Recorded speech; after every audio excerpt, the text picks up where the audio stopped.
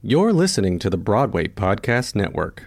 Step into the world of power, loyalty, and luck. I'm gonna make him an offer he can't refuse. With family, cannolis, and spins mean everything. Now, you wanna get mixed up in the family business. Introducing The Godfather at ChumbaCasino.com. Test your luck in the shadowy world of The Godfather slot. Someday, I will call upon you to do a service for me. Play The Godfather now at ChumbaCasino.com. Welcome to the family. No purchase necessary. VGW Group. Void where prohibited by law. 18 plus. Terms and conditions apply. Judy was boring. Hello. Then Judy discovered ChumbaCasino.com. It's my little escape. Now Judy's the life of the party. Oh, baby, mama's bringing home the bacon. Whoa, take it easy, Judy. The Chumba life is for everybody. So go to ChumbaCasino.com and play over 100 casino-style games. Join today and play for free for your chance to redeem some serious prizes. ChumbaCasino.com. No purchase necessary. Void where prohibited by law. 18 plus terms and conditions apply. See website for details. Welcome to Theater Geeks Anonymous. At this time, we ask that you turn off all cell phones. Unless, of course, you're using them to listen to this podcast, in which case, please keep it on. And please refrain from any flash photography, as it is dangerous to the performers of this podcast. Please be advised that this production may contain strobe effects, loud or sudden noises, nudity, and but probably not. And now, sit back, relax, and enjoy the show. Don't you see? It's so simple. Step 1, we Google the biggest flops on Broadway. Step 2, we find the crazy stories behind them. Step 3, we see how they lose millions of dollars. Millions? Broadway isn't cheap. A lot of fancy people want to be producers. Step 4, find out why the show won't go on. Step 5, end this episode and head to Times Square. Times Square? That'll never work. Only Broadway successes are in Times Square. Oh, ye of little faith. It's cool. Dogs are fickle. I know. Not as fickle as cats. Cats will Lord. They'll stab you in the back. You better be careful of a cat. Most cats they don't anymore, but they would just pounce in my face all the time, and I would be like, but why don't you do that thing where you leave people alone and don't want to be near them? Because that's what I want from you. It's one or the other. If you have the time and inclination to go and pet that cat, they're like, screw you, lady. I don't want you anywhere near me. But if you're trying to get work done, they are on your keyboard. And I just never want to pet them. I'm not a cat person. Yeah. So I like cats. I just want to be left alone. Sure. And you're like a cat. I am. And so, but they don't wanna. No. Leave me alone. It's gotten better though, because my one friend, her cat Harry, he's majestic. Aww. He's very pretty. He leaves me the crap alone. Nice. And if I want to go pet him, he'll let me. That's nice. Yeah, he's a good cat. I feel like cats just sense innately what you want from them, and they do the exact opposite. Yeah, most of them do. So I was like, Harry's a keeper. I don't know about anybody else's cat. What kind of cat is Harry? He's just this orange, fluffy beautifulness. Oh, nice ginger cat. Yeah, he's great. I've always wanted to be a true ginger. So sad that I wasn't born that way. You just have to be the Lucy kind. That's good, too. That is good. Thank you. Uh-huh. That's exactly what I needed to hear. Oh, sweet pea. You can be Lucy, too. She is kind of a Lucy. Is she? Yeah, I'd say. You think so? Yeah. She's a little off the wall. She makes me laugh. She also makes me think. Oh, Lucy. Well, on this week's episode, we are sort of going to be with the theme of it's April and it's Easter. Yes. And so the Lord has risen. He's risen. We're not focusing on, bunnies. No. So, sorry, not sorry, because I'm sure there's a musical about bunnies, but we're going to talk about, the resurrection type of... that's going to be the theme. Doesn't mean every musical we talk about is necessarily about Jesus, but Do you think in that play Harvey that was the Easter bunny? Or was it just some random stranger bunny? Well, so I have never seen the play, but I have seen the Jimmy movie? Stewart movie a couple of times. And the way he describes him being dressed.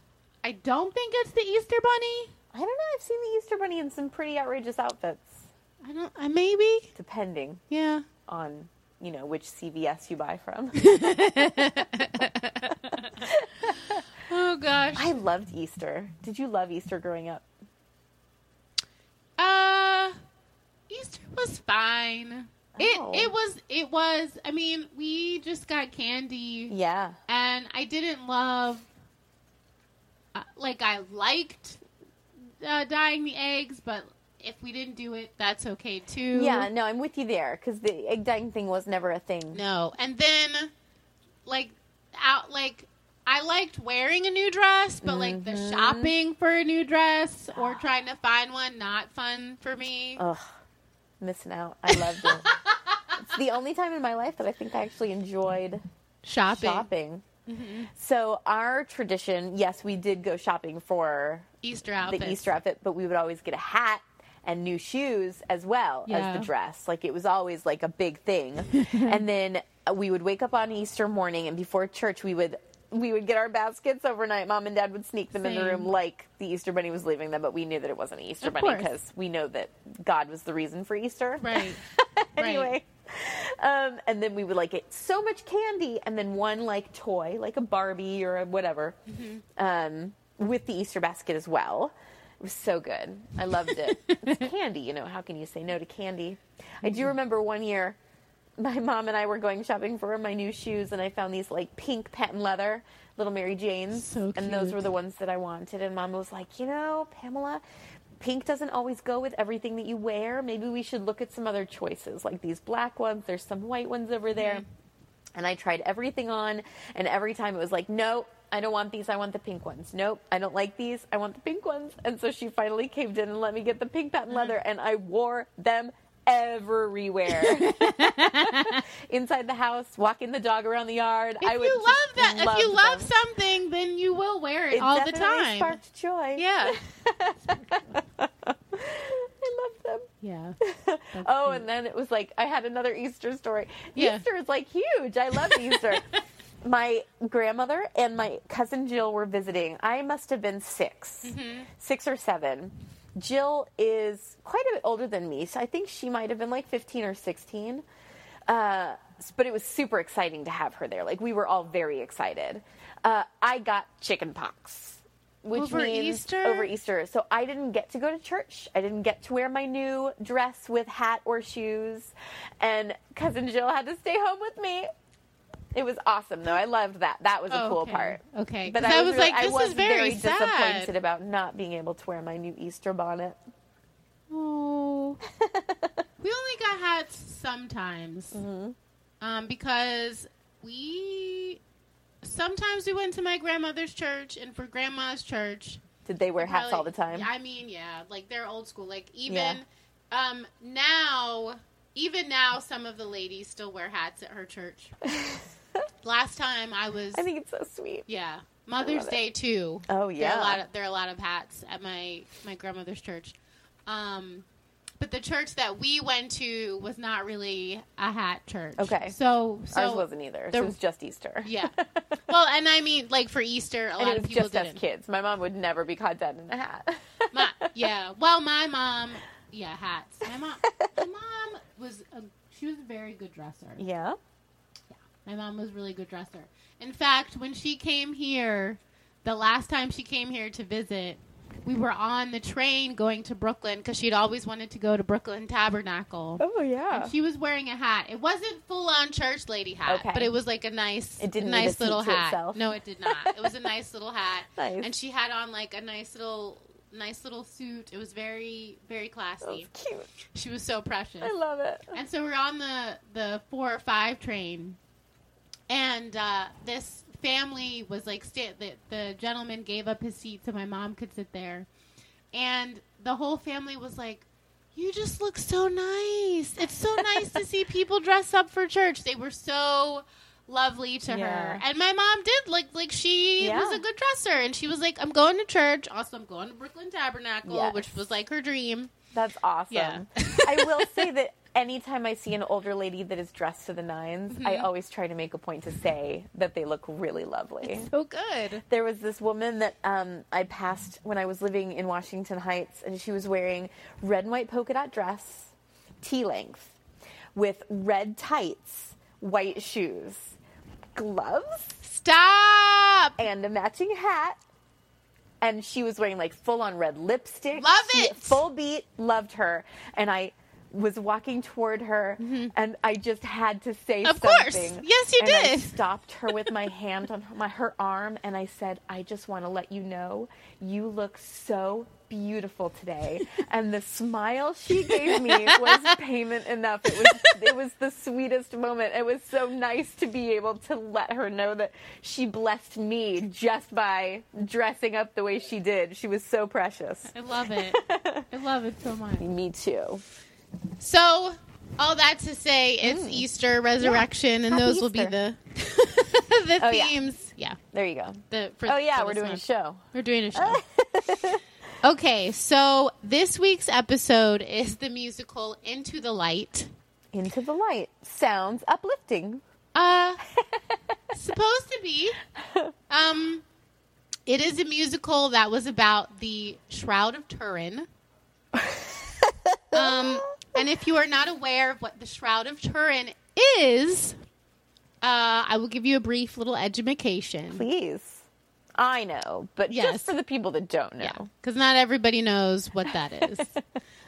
So the Shroud of Turin, and guys, this is like mostly from Wikipedia, but like, yeah. It is a length of linen cloth bearing the negative image of a man who is alleged to be Jesus of Nazareth. So people think that this is actually his burial cloth. Right. The part of it that was wrapped around his face. Yes. Thus providing the negative vision of his face. Right. And also, if you look at it, it also weirdly also looks a little bit like you can see some of the crown. And I think that could be because, you know, obviously he would be bleeding from his head because the crown was... the crown of thorns you're the crown of thorns was pressed into his brain. Right. He would be bleeding up there. So if they wrapped it around, you would have the blood stains from the face and all of the beatings, and then you would also have from his head because of the crown of thorns. Yes. It's kept now in the Chapel of the Holy Shroud, which is located within a complex of buildings, which includes the Turin Cathedral, the Royal Palace of Turin, and the Palazzo Ciablesse. Sure, why not? It's Italian. In Turin, Piedmont, northern Italy. Okay. The cloth itself is by some to be burial shroud, which I said already. It is first securely attested in 1390, when a local bishop wrote that the shroud was a forgery and that an unnamed artist had confessed. I didn't hear about that. Yeah. It's fascinating. A radiocarbon dating of a sample of the shroud material is consistent with this date. The Catholic Church has neither formally endorsed nor rejected the shroud. Okay. But in 1958, Pope Pius I think this is the 8th. How many eyes? It's a 10 and then 2. 12. 12, okay.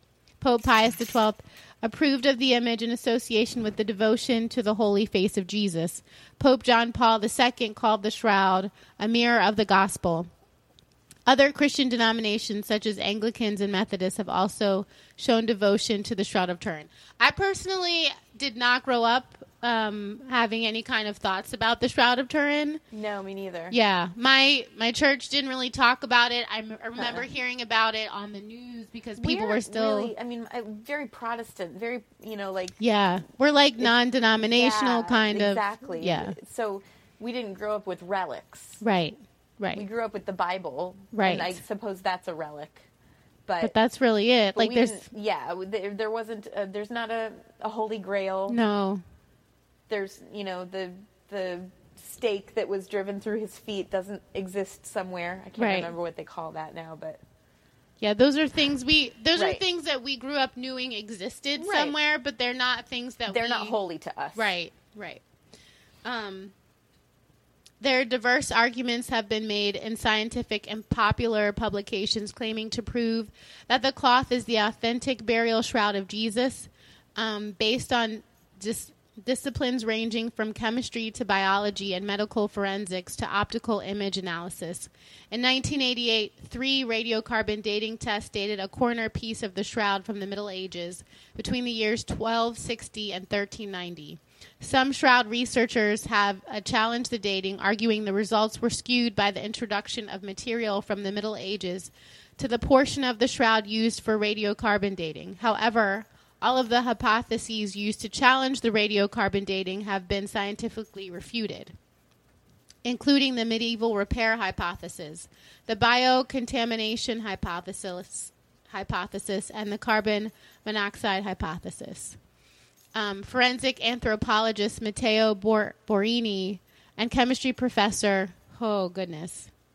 Luigi G.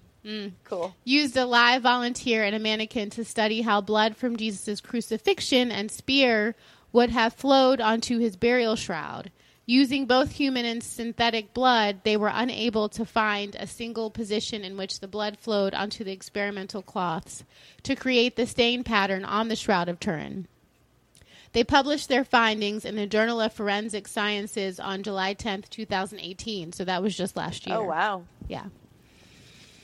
So I found that let it go. I know. I mean, let people believe what they want to believe. It's really. It's not hurting anybody. Right. Just let it be. Mm-hmm. Okay.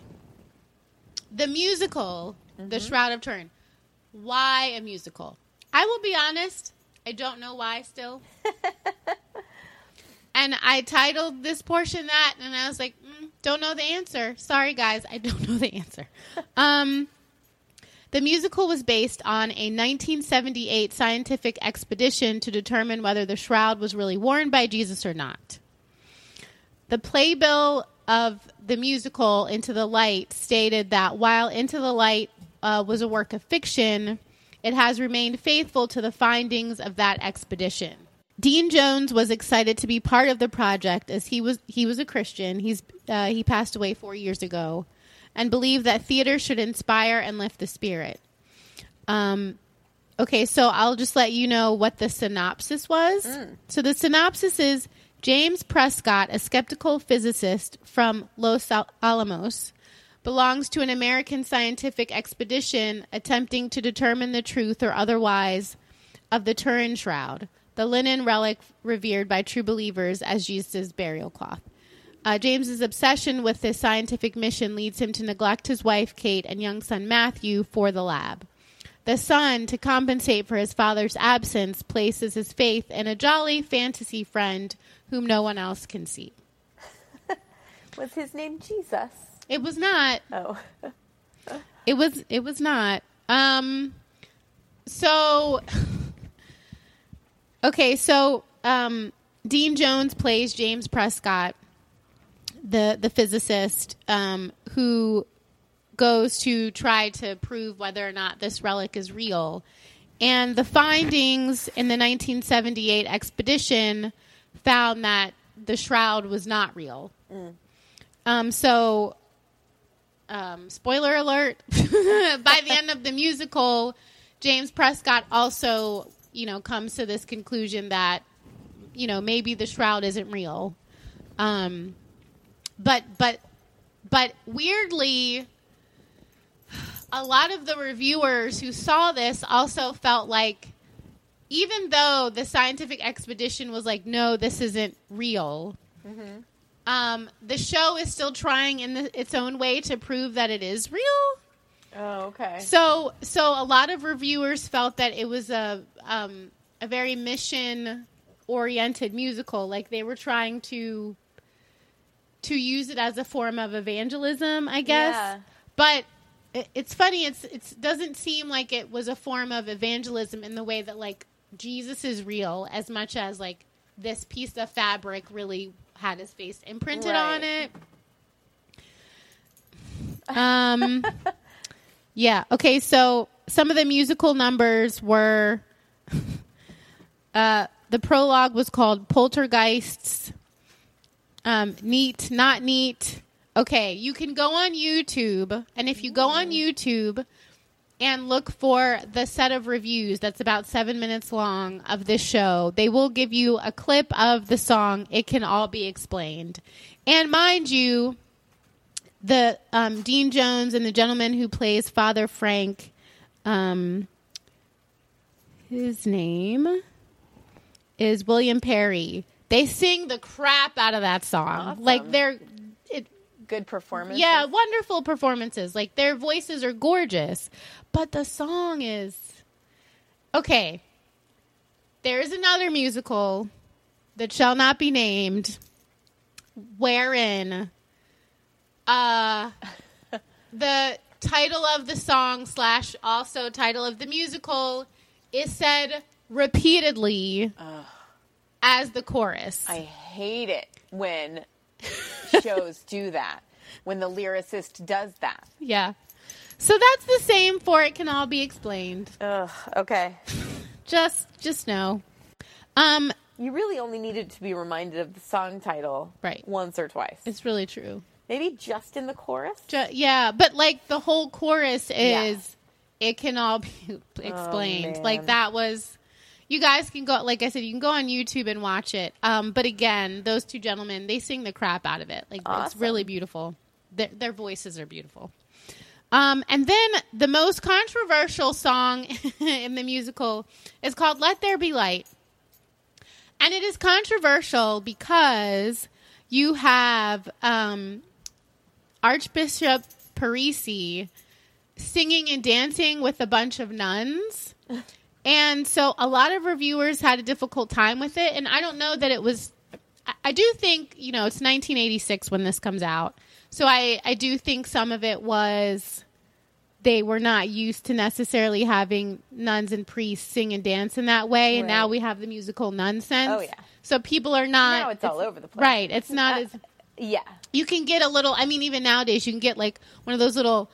Bobby sort of dancing nuns and like put it on your, so it's not... Nuns are much more accessible now. Right. I mean, Sister Act. Yeah. You know what I mean? It's a whole different situation. Mm-hmm. But that was like a really touchy point for a lot of people. And I do think part of the problem was that they didn't give the audience any time to recover from the extremely serious moment that happened right before.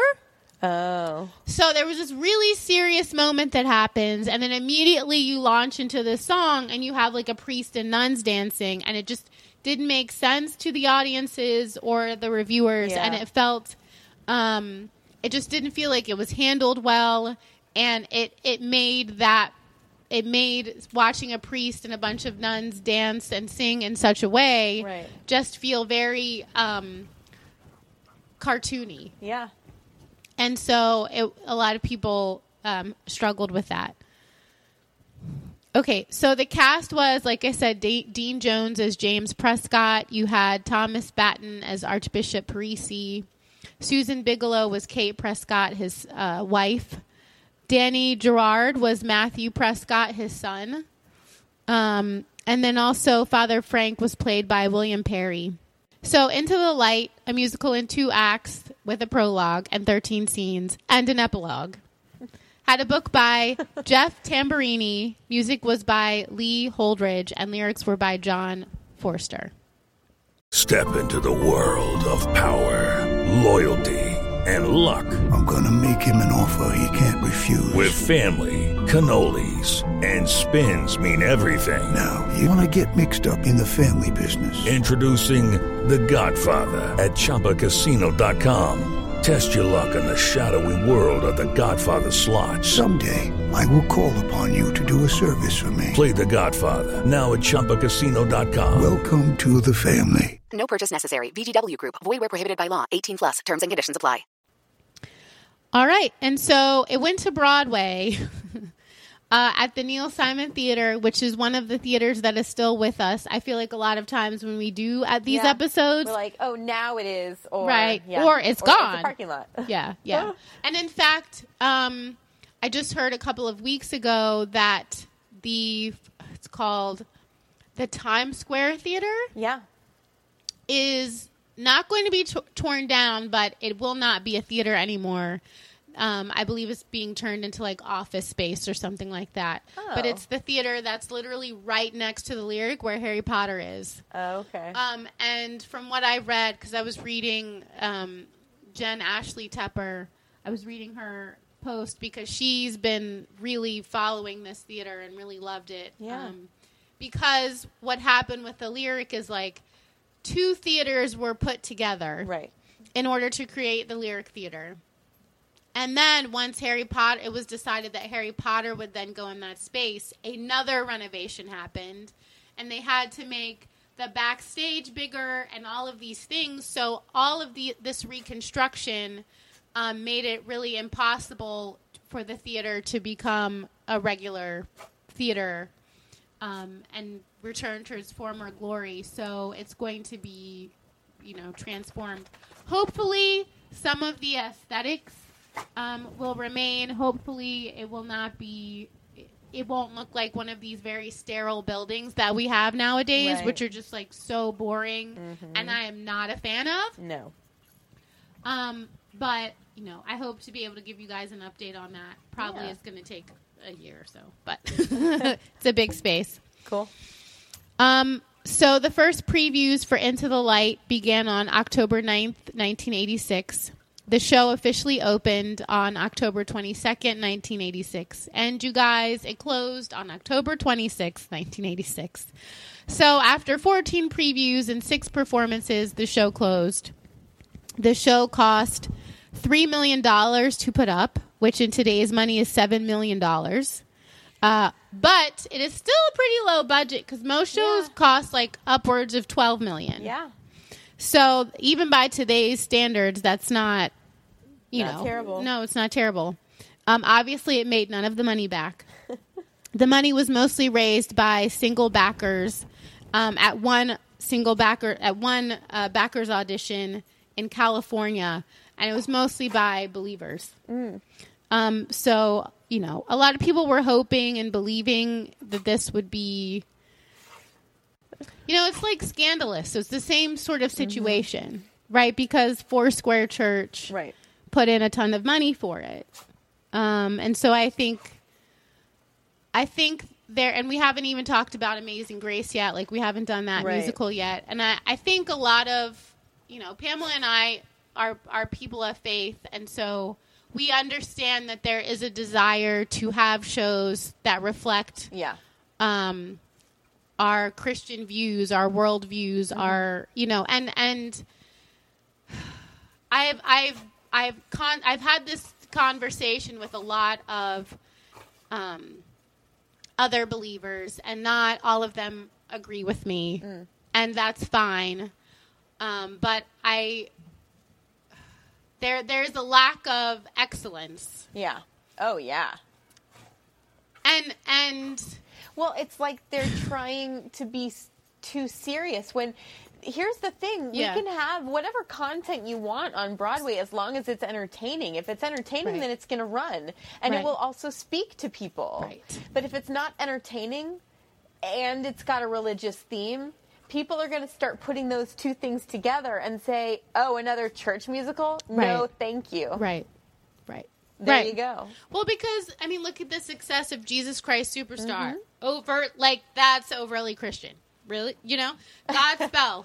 So happy. But I do. It's just like a lack of excellence to just sort of get things up so that there's something out there. But it's like, why are we not, like, if you're gonna be a person of faith and you're going to create something in the name of God, then it needs to be the best. Like, he's always talking about first fruits in the Bible all of the time. So, like, why are you just giving, like, pieces of, like, the scraps? It just doesn't make sense. No. Well, this is where I think those shows are successful, where the other ones are not.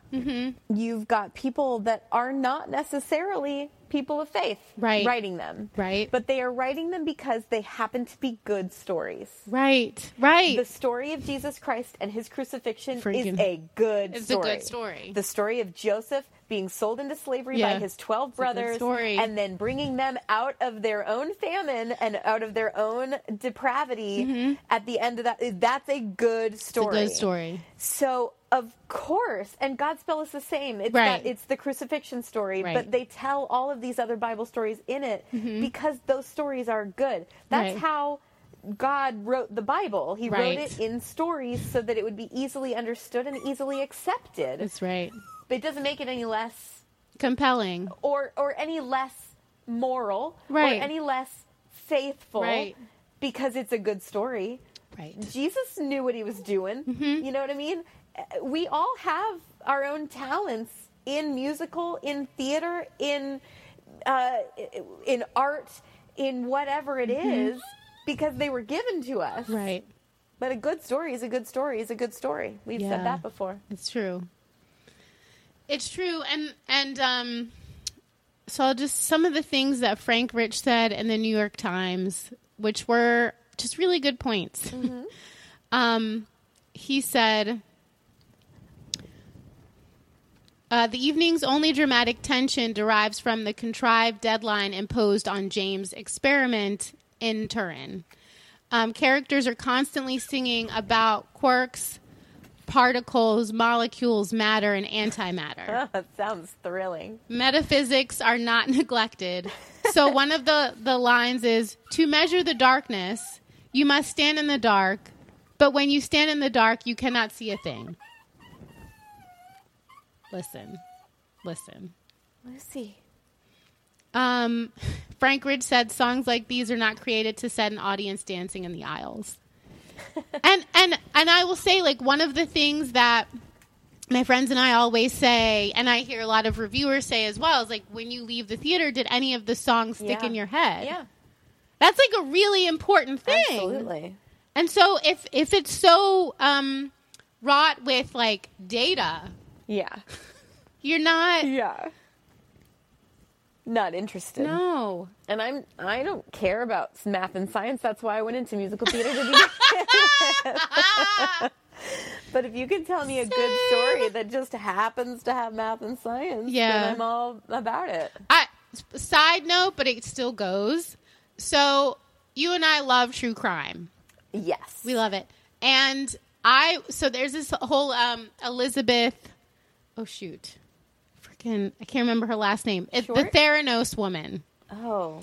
So there's this big scandal now with Theranos, and there's an HBO documentary, and 2020 did an awesome podcast about it, and then ABC did an awesome podcast about it, but they also they taped the interview, so there's a great 2020 that you can watch as well.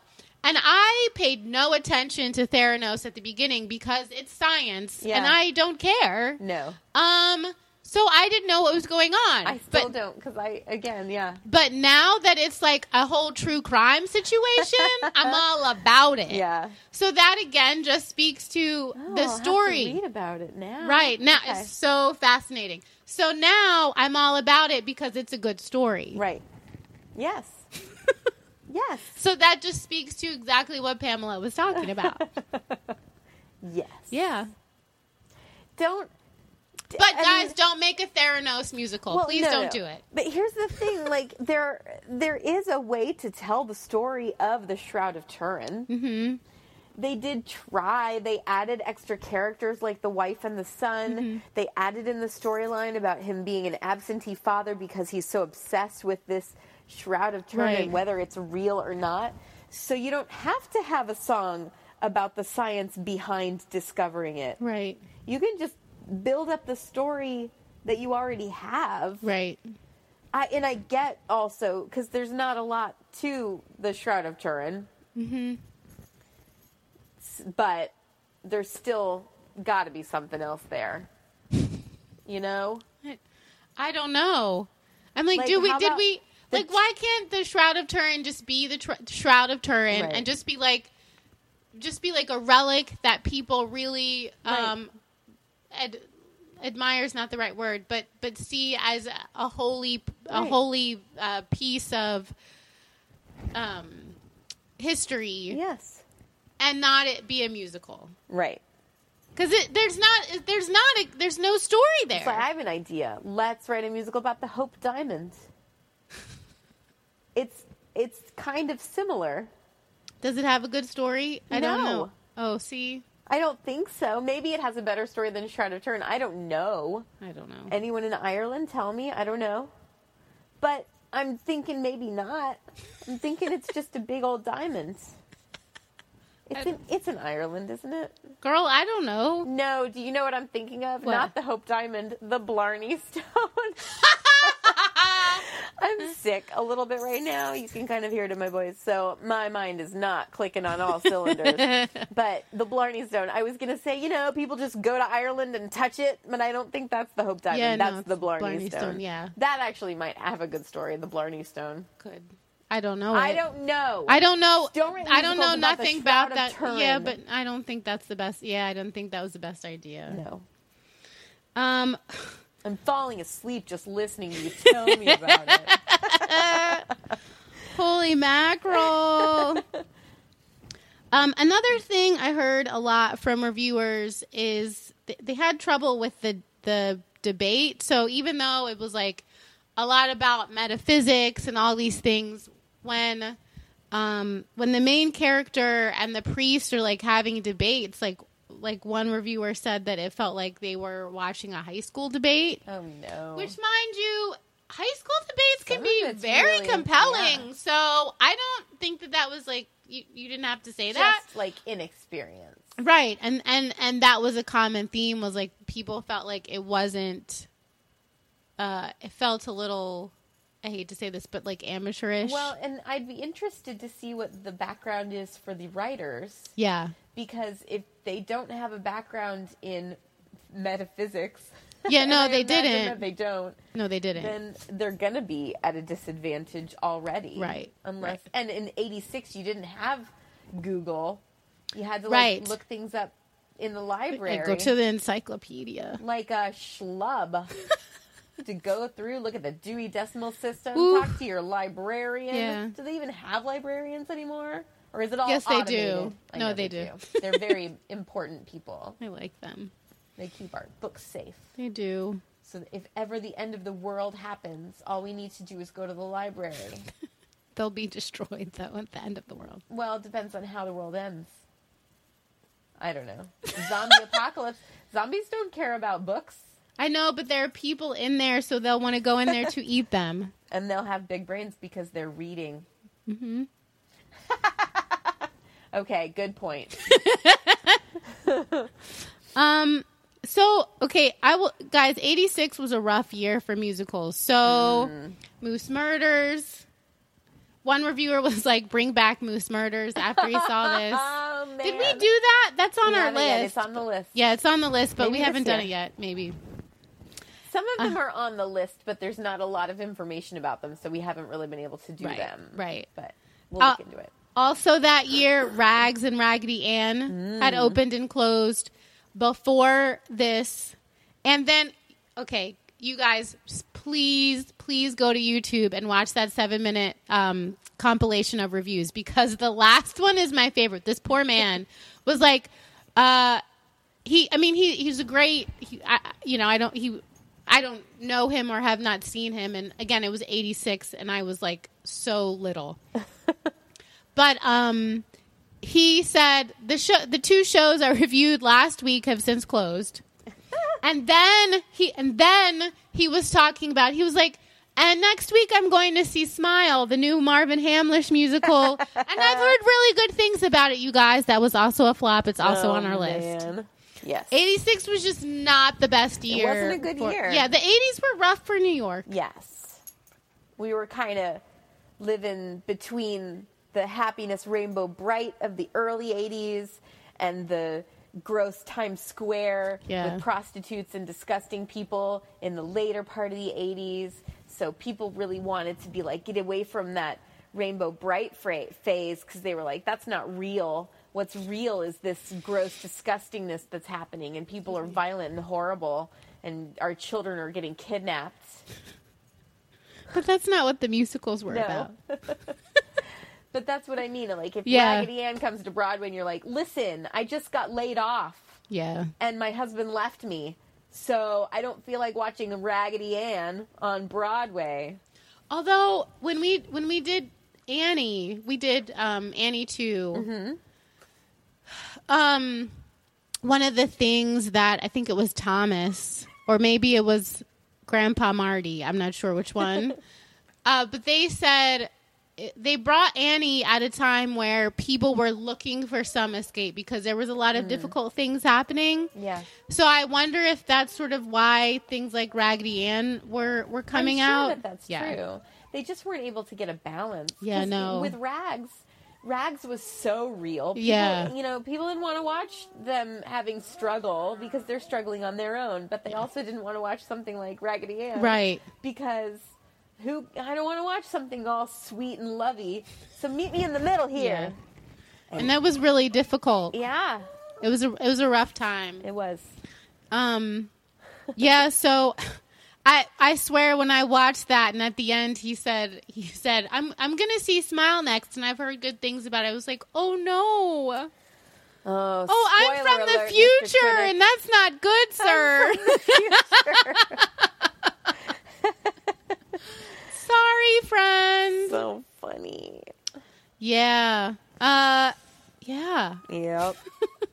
So that is Rags. I do want to say, to end more on a positive note, there were some really nice things said about the performances.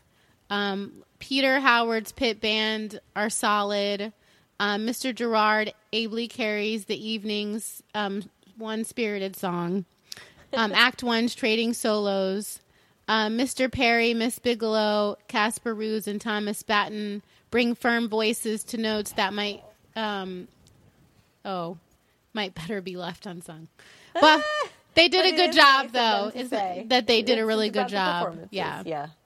And as for Mr. Jones, he is as relaxed, ingratiating, and nearly as boyish a musical performer as when he last appeared on Broadway on the same stage in Company, which was 15 years before this happened. Cool. Yeah. So the performances were good. Yeah. The band was great. It's just, the show was what it was. Also, you all can go on the Lincoln Center's Performing Arts Library, and you can see photos of Dean Jones being in the musical. And one of the ones I saw, it's like so perfect because he's standing there at the downstage, and he's belting. Like you can tell from the way he's standing, he's belting. And there's like this light. Oops. And I just hit the lamp in here. There's like this light shining over him. And I was like, that's it right there. That's amazing. He just walked into the light. He just walked into the light. Metaphorically and literally. Literally, he did. Yeah. So, I mean, there's no cast recording. Okay. From what I understand, it was probably not a bad decision. Yeah. You can, like I said, you can go on YouTube, and I definitely, when you go watch that 7-minute video, it also has the song with the priest and the nuns dancing. Okay. So you can get an idea of what people were having, a time with. And I don't think that would bother any of us now because we're so used to that type of thing. Yeah. But I think it was a little bit of the times and also the way that it was placed within the musical that made it off-putting. Editing, man. It's all about the editing. Yeah. And I didn't find anything out really about like out-of-town tryouts. Okay. And the thing that Pamela and I always say is like, y'all, please, you got to try it out first. Gotta take it to Indianapolis, to Boston, to Denver, to San Diego, anywhere you want, really. Anywhere in the United States. Take it anywhere else besides New York to see an everyman's opinion of it, or to get an everyman's opinion, and then work on those issues. Yeah. Take it on another tryout, then bring it to Broadway. Yeah. But do like just a bulk of previews, at least 2 weeks of previews. Something. Unless you're really... I do feel like there are some shows that, because they started out as like concept shows, have a bit of an advantage because they've already kind of been tried. Right. Even if it was just in New York, but, you know, on what's that Union Square Theater? The Gym. The Gym at Judson. I love that place. Me too. Yeah. But, like, you know, shows go there a lot, you know, that are just, you know, like, this is my idea. I kind of want to do this. And they do this, you know, staged reading of it. And it's lightly staged, so it's not just, you know, behind binders, but, you know, it's not a full interpretation of it. And I think those shows have actually a bit of an advantage. Yeah. They still should go in a tryout somewhere else. Boston. Yeah. LA. Yeah. Seattle. Yeah. Oh, here's one What? we should have mentioned in the intermission zone. My friend Jessie is a swing in the new show Marie Still Dancing, which is playing at the Fifth Avenue Theater in Seattle right now. Yeah. It's about the Renoir girl. You know Renoir paintings. The Phantom of the Opera ballerinas are inspired by his paintings. Okay. They're the ballerinas that you really only see from the side and the back. Gorgeous. I love those. Tutus sticking straight out. These gorgeous girls. Well, the show is, from what I understand, based on Renoir's muse, this ballerina who really was very poor and very downtrodden, and I think maybe he manipulated the situation and really kind of took advantage of her. Might not have been a good relationship, but don't quote me on that, because maybe that's just me saying it with confidence, and I don't know. But it looks beautiful. And my friend says that it's been such a joy to be in. Terrence Mann is in it. Oh. I think it's Aaron. Your favorite. Flaherty? Is it? Oh, gosh. Now I have to look. I can't say anything with confidence right now. Wait. Is it them? Stand by. Okay. Yeah, that place is where Scandalous got tried. Yep. Yeah, a lot of things go. A lot of things tried there. To Seattle. Aarons and Flaherty, I was It is right. them. Phew. Oh, I love them. Yes. Tyler Peck plays the Renoir, or not Renoir. Degas. I'm sorry. Yes, Degas. Degas. I was like, Renoir? Is that true? It's not Renoir. It's yeah, same I time love the period. Degas paintings. Yes. Yeah, the ballerinas, the blue ballerinas in blue, or there's the one where they're in blue. That's my favorite one. There's a lot of them. Yeah. He painted that ballerina a lot. There is a lot with featuring that ballerina, that dancer. Yeah. So yeah, there you go. There you have it. That's neat. I didn't know that. All right, get out of my apartment. I'm tired. No, really. Okay. Thanks for listening, everybody. Thank you, guys. So that's Into the Light. Yes. I can't tell you how to watch it or listen, but at least go to that YouTube. Yeah, that 7-minute YouTube. Yeah. Really easy to find. It's the only Into the Light musical anything on YouTube. Awesome. I'm going to go listen. Yeah. You said their voices are really great, and Yeah. the critics agreed with that. So Yeah. They are definitely good. worth it. Yeah. Thank you, guys. Yes, thank you. Happy Easter. Yes. Bye. Bye. Hey, it's Leslie Odom Jr. here on the Broadway Podcast Network to tell you about the Rise Theater Directory, a program of Maestro Music. Rise is a national online resource designed to connect and empower backstage and administrative and creative theater professionals from underrepresented backgrounds.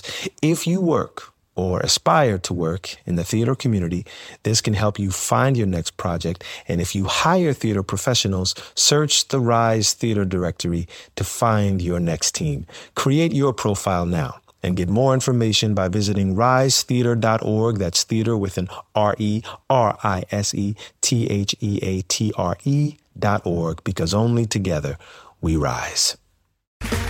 Okay, round two. Name something that's not boring. A laundry? Ooh, a book club. Computer solitaire, huh? Ah, sorry, we were looking for Chumba Casino. That's right. ChumbaCasino.com has over 100 casino-style games. Join today and play for free for your chance to redeem some serious prizes. ChumbaCasino.com. No purchase necessary. Void where prohibited by law. 18+ terms and conditions apply. See website for details.